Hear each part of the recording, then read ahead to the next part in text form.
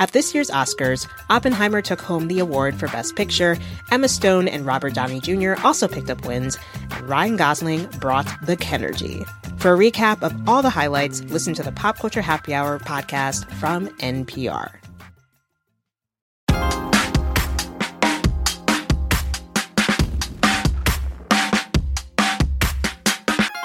It's Valentine's Day, so we're asking you to think about your love language. What is your love language? The question has become almost as common in pop culture as what's your sign? The date's all about love languages with gifts. It's not really about monetary value. It's more about gestures where I know somebody's thinking about me when they're not around me. That was a scene from the reality dating show The Bachelorette. The 5 love languages theory on relationships, that we all have specific ways we like to give and receive love, has been around since the early 1990s. Gary Chapman, a Baptist pastor, came up with the concept after counseling couples. So eventually I took time to sit down and read and work through probably 10 years of notes that I made when I was counseling and asked myself the question, when someone said, I feel like my spouse doesn't love me, what did they want? What were they complaining about? And their answers fell into 5 categories. Those 5 categories are gifts, quality time, physical touch, acts of service, and, as Oprah discovered, words of affirmation!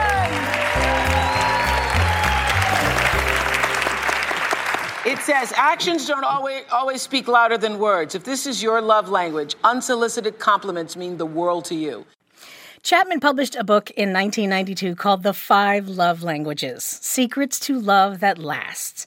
It sold more than 20 million copies, was translated into 49 languages, and has only become more popular through online self-help articles and dating app prompts. There's even an online test you can take that will determine what your love language is. Mine is acts of service, if you're wondering. And if you take a moment today to donate to your local public radio station, then you are speaking my love language. But new research is debunking the pervasive love languages theory. Turns out they're about as real as your horoscope, and there's no evidence linking love languages to happier relationships. So as we think about love today, what are the myths and what actually works for healthy relationships? I'm WAMU's Esther Chamakili in for Jen White. You're listening to the 1A podcast, where we get to the heart of the story. Our other love language here at 1A is quality time. So stay with us. We've got a lot to cover.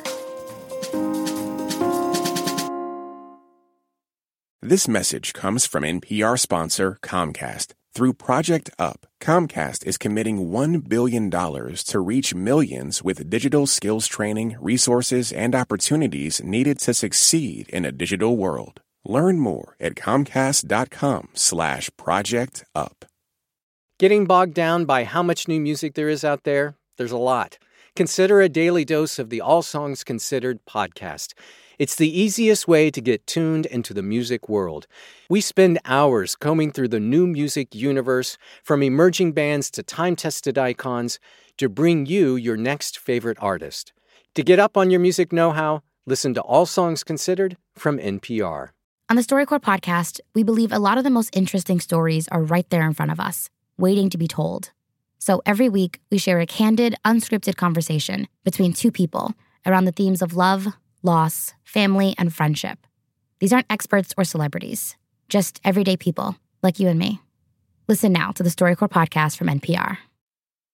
All right, let's meet our panel. Joining us from Toronto is Emily Impet, a professor of psychology at the University of Toronto. She's also director of the Relationships and Wellbeing Lab there. Also joining us from San Diego, California, is Nathan Serrato, a life coach with Queer Conscious. And joining us from Atlanta, Georgia, is Mo Ari Brown. They are a licensed marriage and family therapist and the love and connection expert for the dating app Hinge. Thank you all for joining us today. Emily, I'd like to start with you. You wanted to see if the 5 love languages theory would stand up to scientific scrutiny. So you and your colleagues did a review of the literature. Tell us what you found. Yeah, great. So as a psychologist who studies relationships, I've always been kind of skeptical of some of these popular lay ideas about relationships, including Chapman's ideas. So my collaborators and I set out to review the existing empirical research on the love languages to see if the academic research supports Chapman's key claims or assumptions. And we found 10 studies that kind of directly tested three main claims that Chapman makes. So the first claim that Chapman makes is that people have a primary or a preferred love language. You can think about this kind of like a native tongue. And Chapman developed this online quiz that people can use to determine their own love language. But this quiz kind of forces people to pit the 5 love languages against one another. So for example, if you went online to take this quiz, you'd have to choose whether holding hands or receiving gifts is more meaningful to you.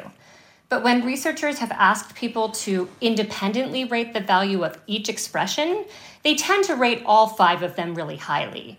So in real life, when people don't need to make these kinds of trade-offs, they tend to see all 5 ways of expressing and receiving love as important. So there is no real evidence for that first claim that people have a primary or a preferred love language.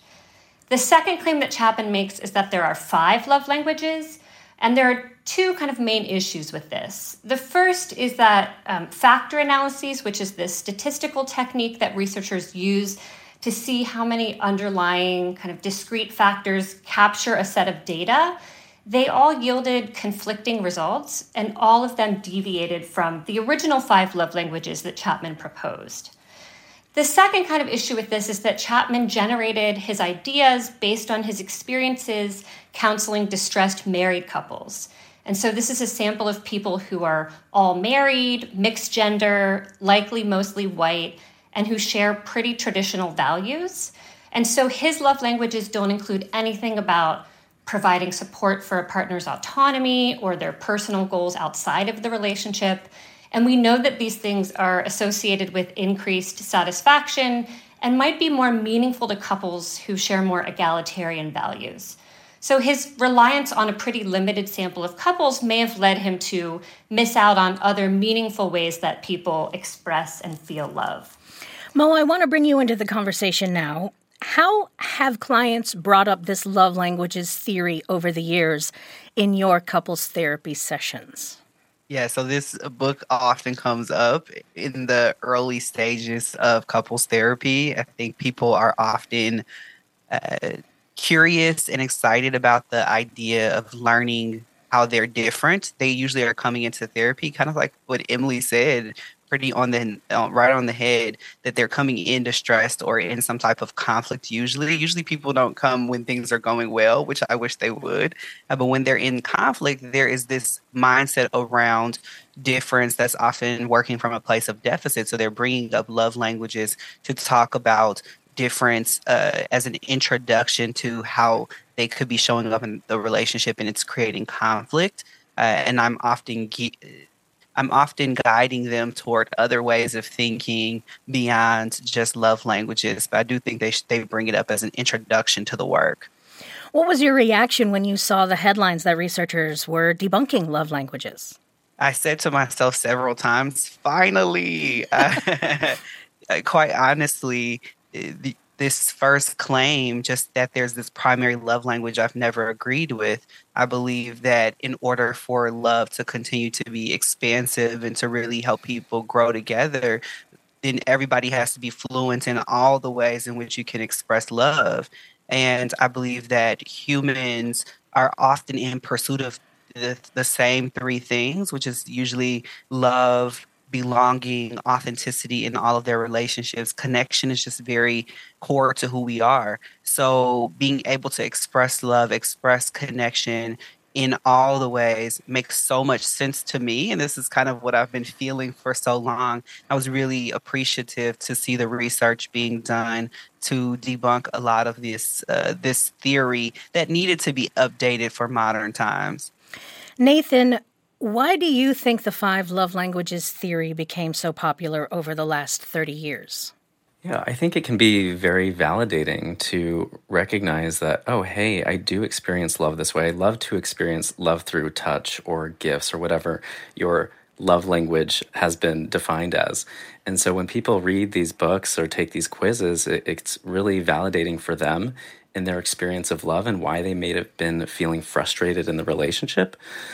Yet I think, the intention behind it is great. I mean, you can really understand your unique experience with love, and it can spark great discussions within your relationships. I think the challenge becomes when there's this over-attachment to finding someone that meets your perfect love language model in order to be compatible. Because like Emily says, there's no evidence showing that compatible love languages will make your relationship any more successful. Nathan and Mo, I want to pose a question to the two of you. Even though the 5 love languages concept doesn't hold up to scientific scrutiny, do you see aspects of this theory that your clients could still find useful? Nathan, let's start with you. Yes, absolutely. I would not ever recommend that you read that book about love languages. However, learning about the way that you experience love and the way that you like to be shown affection and feel validated in your relationship is really important. And it also sparks really beautiful conversations with your partner about ways that you can improve the relationship to help each other feel seen and heard in that relationship. And so when you can use love languages in that way, I think it's a great starting point for that conversation. Again, really just making sure you don't get attached and boxed into that's the only way that you can experience love. Because the matter of fact is there's millions of ways that you can experience and share love with each other. Mo, same question to you. Are there aspects of this theory your clients could still find useful? Yes, I found that it's been helpful for people to begin these introductory conversations around differences that are happening in their relationships. So I think I meet a lot of clients that are pretty excited about a tool that will help them to understand why there's a miscommunication or this breakdown happening.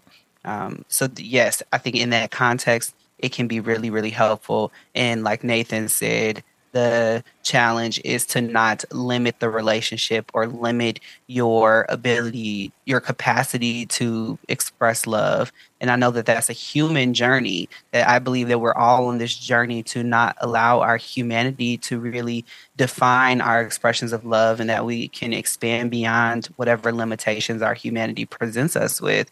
So when I'm working with couples, I'm often encouraging them to get to know all the ways in which they have need. Often when you're starting therapy, there's usually one we're focused on, but I try to help them to pivot beyond just the one thing that they're feeling that they're not getting, and seeing all of the things that they are getting from the relationship. So focusing on the strengths of the relationships helps us to shift our focus in the therapy.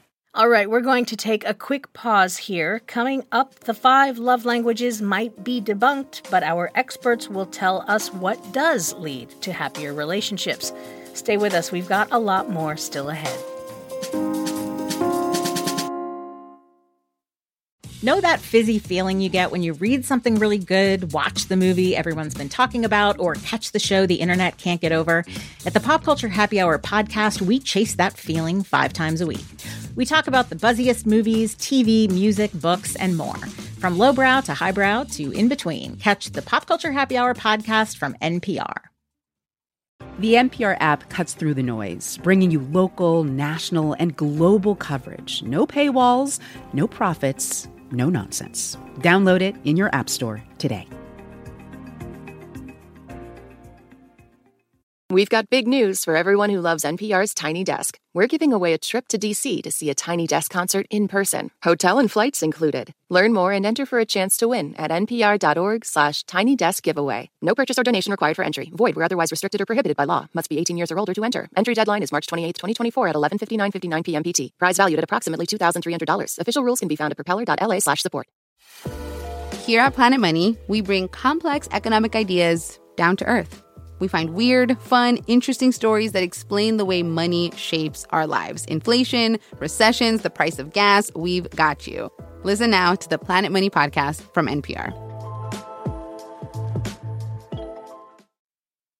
Let's get back to the conversation with this message we got from one of you. My name is Tiffany from San Diego, California, and my love language is music playlist.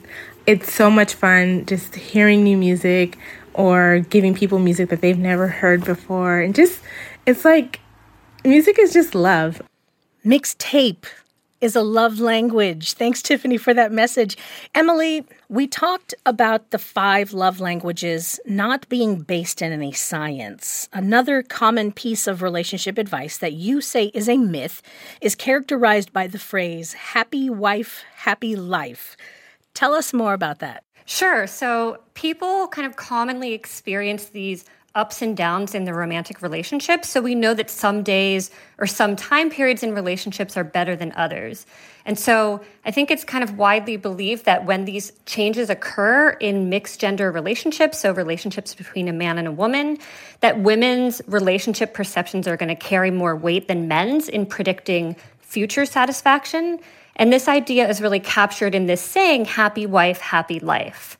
So I did a project with Professor Matt Johnson from the University of Alberta, and we tested this idea using data from 9 studies that assessed nearly 1,000 mixed-gender couples daily for up to 21 days, and then 3,400 mixed-gender couples that we assessed annually across 5 years. And so these analyses included more than 50,000 relationship satisfaction reports.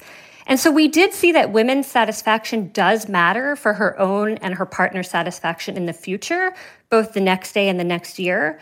But we also found, and I think in contrast to what many people expect, and in contrast to this idea of happy wife, happy life, is that men's satisfaction mattered equally as much as women's in terms of its impact on how both they and how their partner feels about the relationship in the future. And I think these findings are important since they kind of challenge this notion that women's perceptions about the relationship are more consequential than men's, and really highlight kind of the interconnectedness of partners in romantic relationships. So I've never really been a huge fan of this idea of happy wife, happy life, since it kind of suggests that women have this special responsibility for the relationship. But our findings really suggest that this is not true, that both partners have the potential to shape the relationship. So it's kind of more consistent with the idea of happy spouse, happy house. Nathan, in your practice, you help queer people step into their authentic self-expression. Why did you decide to make this your life's work? I found that there were really limited resources when it comes to getting support for queer people. And the ability to understand the layered challenges that queer people face when it comes to just being accepted in our society, dealing with shame around who we are, not to mention how religion and, how powerful religion is in our society, how that impacts the way we show up in relationships. So I wanted to be able to provide that resource from a queer lens to help people with those specific challenges, because, again, there's not enough out there. I'm a gay woman in my mid-40s, and I grew up in the 1990s. There weren't many films about queer women relationships that did not end tragically. Nathan, what are some of the common myths about queer relationships or identities that you've seen working with clients? Yeah, I think it's fascinating that even in queer relationships, there's still this need to have a relationship look like their straight counterparts. And I think Judith Butler calls this compulsory heterosexuality, where one person in the relationship needs to be the decision maker while the other person submits. And so subconsciously, we're still trying to model our relationships after our straight counterparts, when in reality, that's not necessarily what works for them or us. And so when we can switch to a more shared power structure in the home and make decisions together and validate each other together, that creates much more healthy relationships. Mo, Ari, what led you to this career as a marriage counselor and family therapist? Yeah, so I am from the south side of Chicago, the youngest of 6 siblings, and I didn't grow up seeing many relationships, I would say married relationships outside of my parents. I hadn't been to many weddings during my life, and I got to college and was very, very curious about therapy, relationships, and I wanted to offer something back to my community. So I started my work in Chicago, and that's where I spent a majority of my career until I moved to Georgia, because I wanted to really help the people in the place where I grew up to think systemically, think differently about the things that we were healing as a community and how that's been impacting our relationships.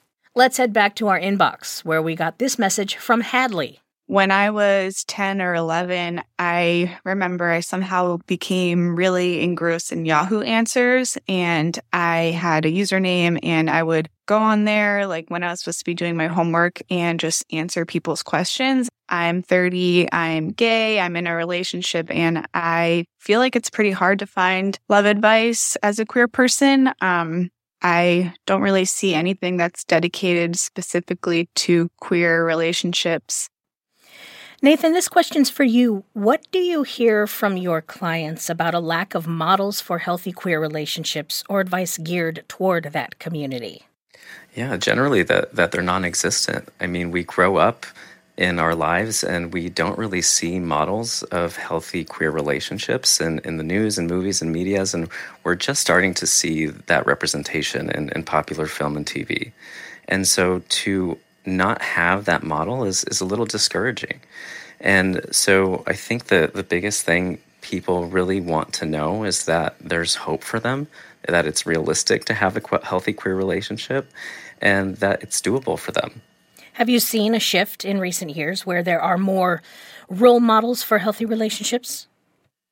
Absolutely. I think 2015 was the tipping point for that. When gay marriage was legalized, I think things just shifted and we started getting more positive representation. And, similarly to you, it was not often that I would see a gay movie that didn't end tragically, that didn't talk about the most difficult parts of being gay and, partners, dying or whatever have you, but it usually ended tragically. So, yeah, but I have seen a shift lately in the last decade or so. Mo, Ari, you identify as a transgender, non-binary person and have spoken openly about working as a couples therapist while you were transitioning. You weren't sure how your clients would react. What was the experience like for you? Yeah, so I had already been a part of the LGBTQIA plus community. So thankfully, I had a large number of clients who were LGBTQIA plus or also allies. But in particular, when it came to gender transition, it meant that I was engaged. I was already engaged in work with cisgender women who were doing trauma therapy. I'm also a sexual trauma survivor. And so that was a large part of my work. And I knew the sensitive nature of the work that I was doing with women who'd had difficult experiences with men. And some of the conversations I had to have around my gender transition meant offering a very intimate part of myself and being visible in ways that I didn't necessarily normally want to disclose. So I had to say, hey, I'm going to be gender transitioning and we should stay in communication about how this feels for you. And I would say, unfortunately, some of my clients said that my appearance shifting and becoming more masculine, growing facial hair, voice deepening was activating in ways that they were not expecting when they signed up to work with a queer woman, not a queer masculine person. And so I blessed them and I thanked them for the work that we were able to do. And they went and found other therapists. So I'd say that transition for me was definitely challenging to be a therapist and be visible. And however, I know for my clients who were LGBTQIA plus couples, they often expressed how important it was that I was visible and how my authenticity just brought them joy every single week. And so for the people who I was able to stay in relationship with and remain as their therapist, those couples really expressed a lot of appreciation. Emily, when research gets published, it's often about straight couples. Are there studies anywhere that include queer couples? What are the gaps in research when it comes to queer couples? Yeah, that's a great question. So I will say historically, a lot of the research in relationship science has focused on people in mixed gender couples, often assumed to be heterosexual or even called heterosexual, even if they're not heterosexually identifying. That is changing, and there is a growing initiative to include more diverse samples among people from different like sexual orientation backgrounds. But yeah, that has been something that has been a bit limited, but something that's changing. We're going to head to a quick break. We'll be back with more from you and our guests in just a moment.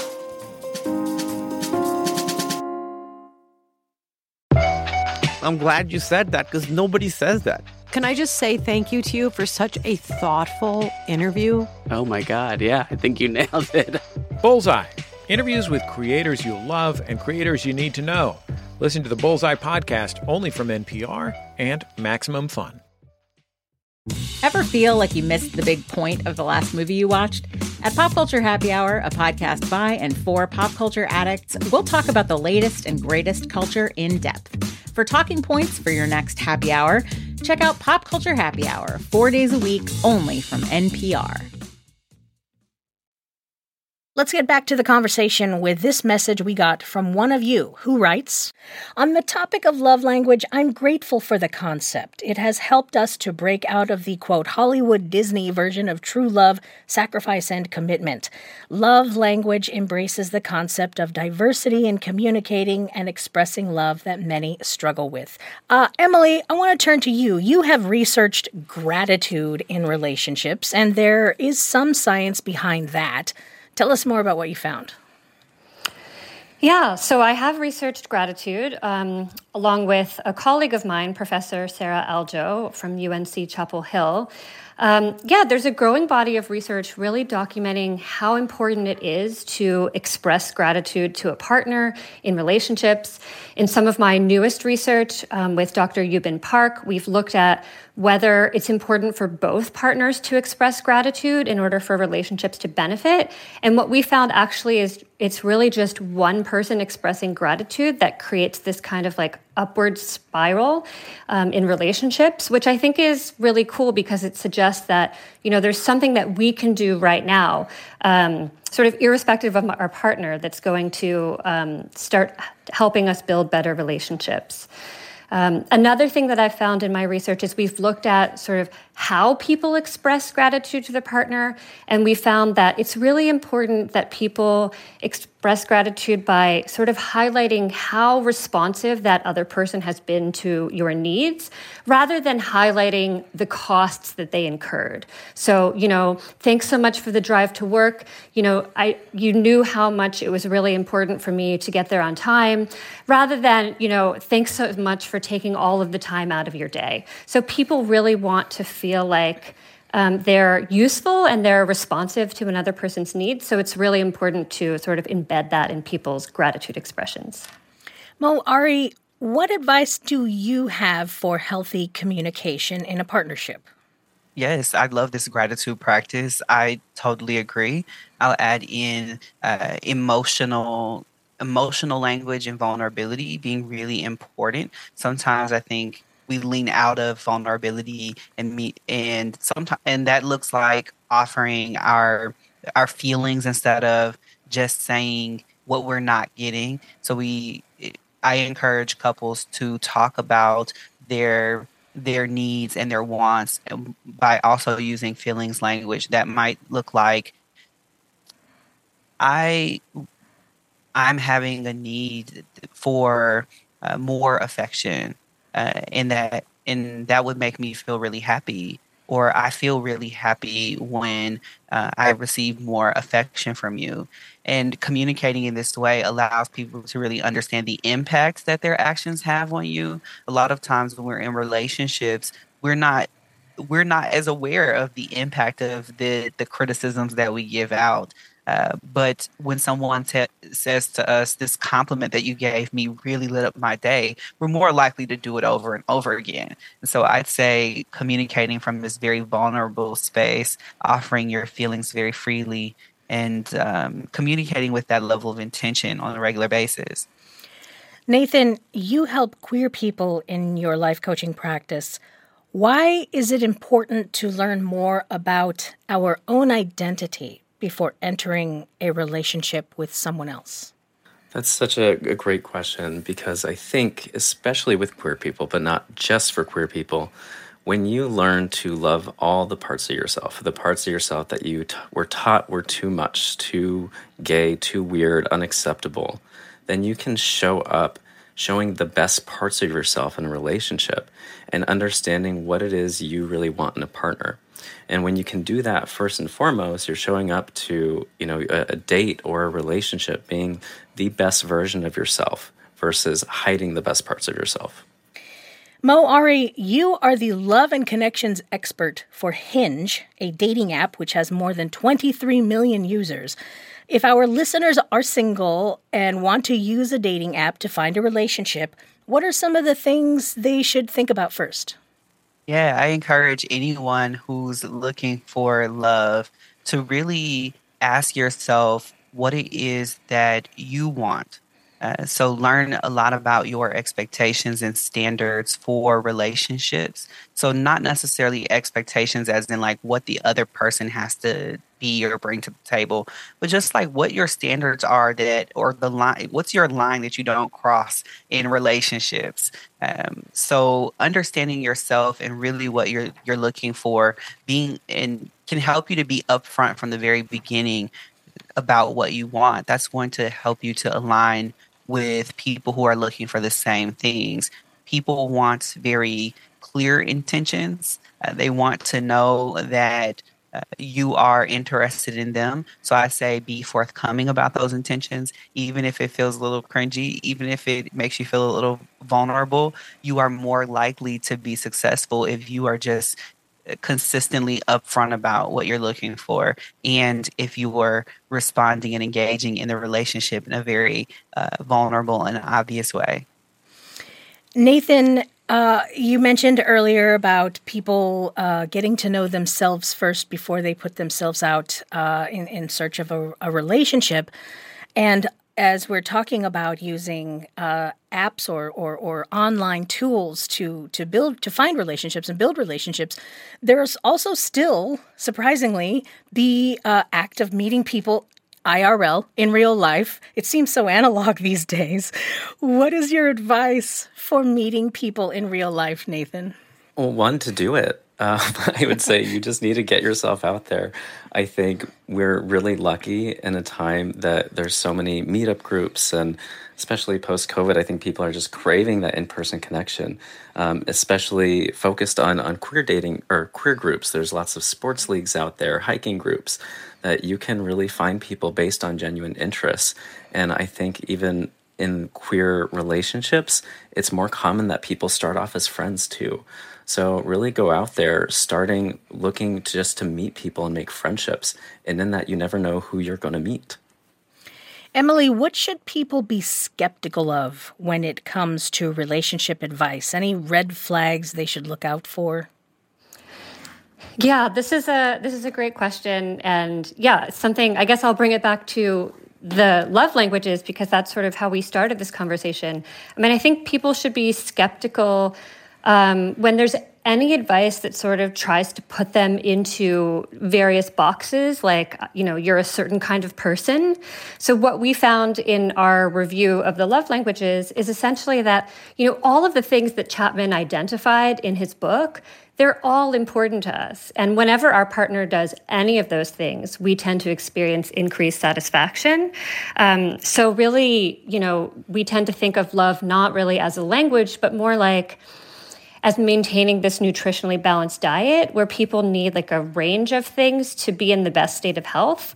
And, if we apply that to relationships, that, our relationships tend to be better when our partner and we engage in any of those behaviors. So expressing appreciation, providing partner with, words of affirmation, engaging in physical touch. So all of these things tend to be critically important. And Mo and Nathan, I'm going to give you two the final word. Starting with Nathan, what lessons about relationships do you think straight couples could learn from queer couples? That there's no right or wrong way to have a relationship, and that each relationship you have to do what's best for that relationship, even if it doesn't meet the status quo of what society thinks a relationship looks like. And Mo, Ari, you get the final word. Yeah, I'd say authenticity in a nutshell. Queer relationships have had to stand against a lot of misconceptions, oppression, challenges from external sources. And as a person in a queer relationship, authenticity has been the lesson for us. Authenticity with one another. That means truth and being ourselves, regardless of where we are, who we're with. And I think that lesson is transferable to all people. Learning to be authentic in relationship can really help you to just really enjoy your relationship and not feel like you have to fit someone else's standard. That's Mo Ari Brown, a licensed marriage and family therapist based in Atlanta, and the love and connection expert for the dating app Hinge. Also with us today, Emily Impet. She's a professor of psychology and director of the Relationships and Wellbeing Lab at the University of Toronto, and Nathan Serrato. He's a life coach with Queer Conscious. Thank you all so much for talking with us. Today's producer was Anna Casey, whose love language is producing great shows. This program comes to you from WAMU, part of American University in Washington, distributed by NPR. I'm Esther Chamakili. Let's talk more soon. This is 1A.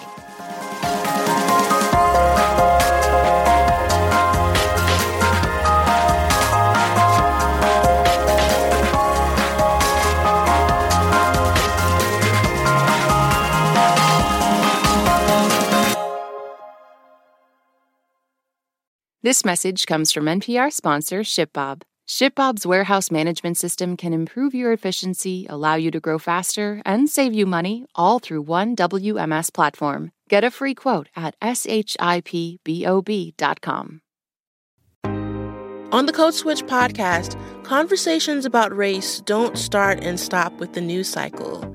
We know that race is always relevant, and we have new topics, new voices, and new stories for you every single week. Listen to the Code Switch podcast from NPR.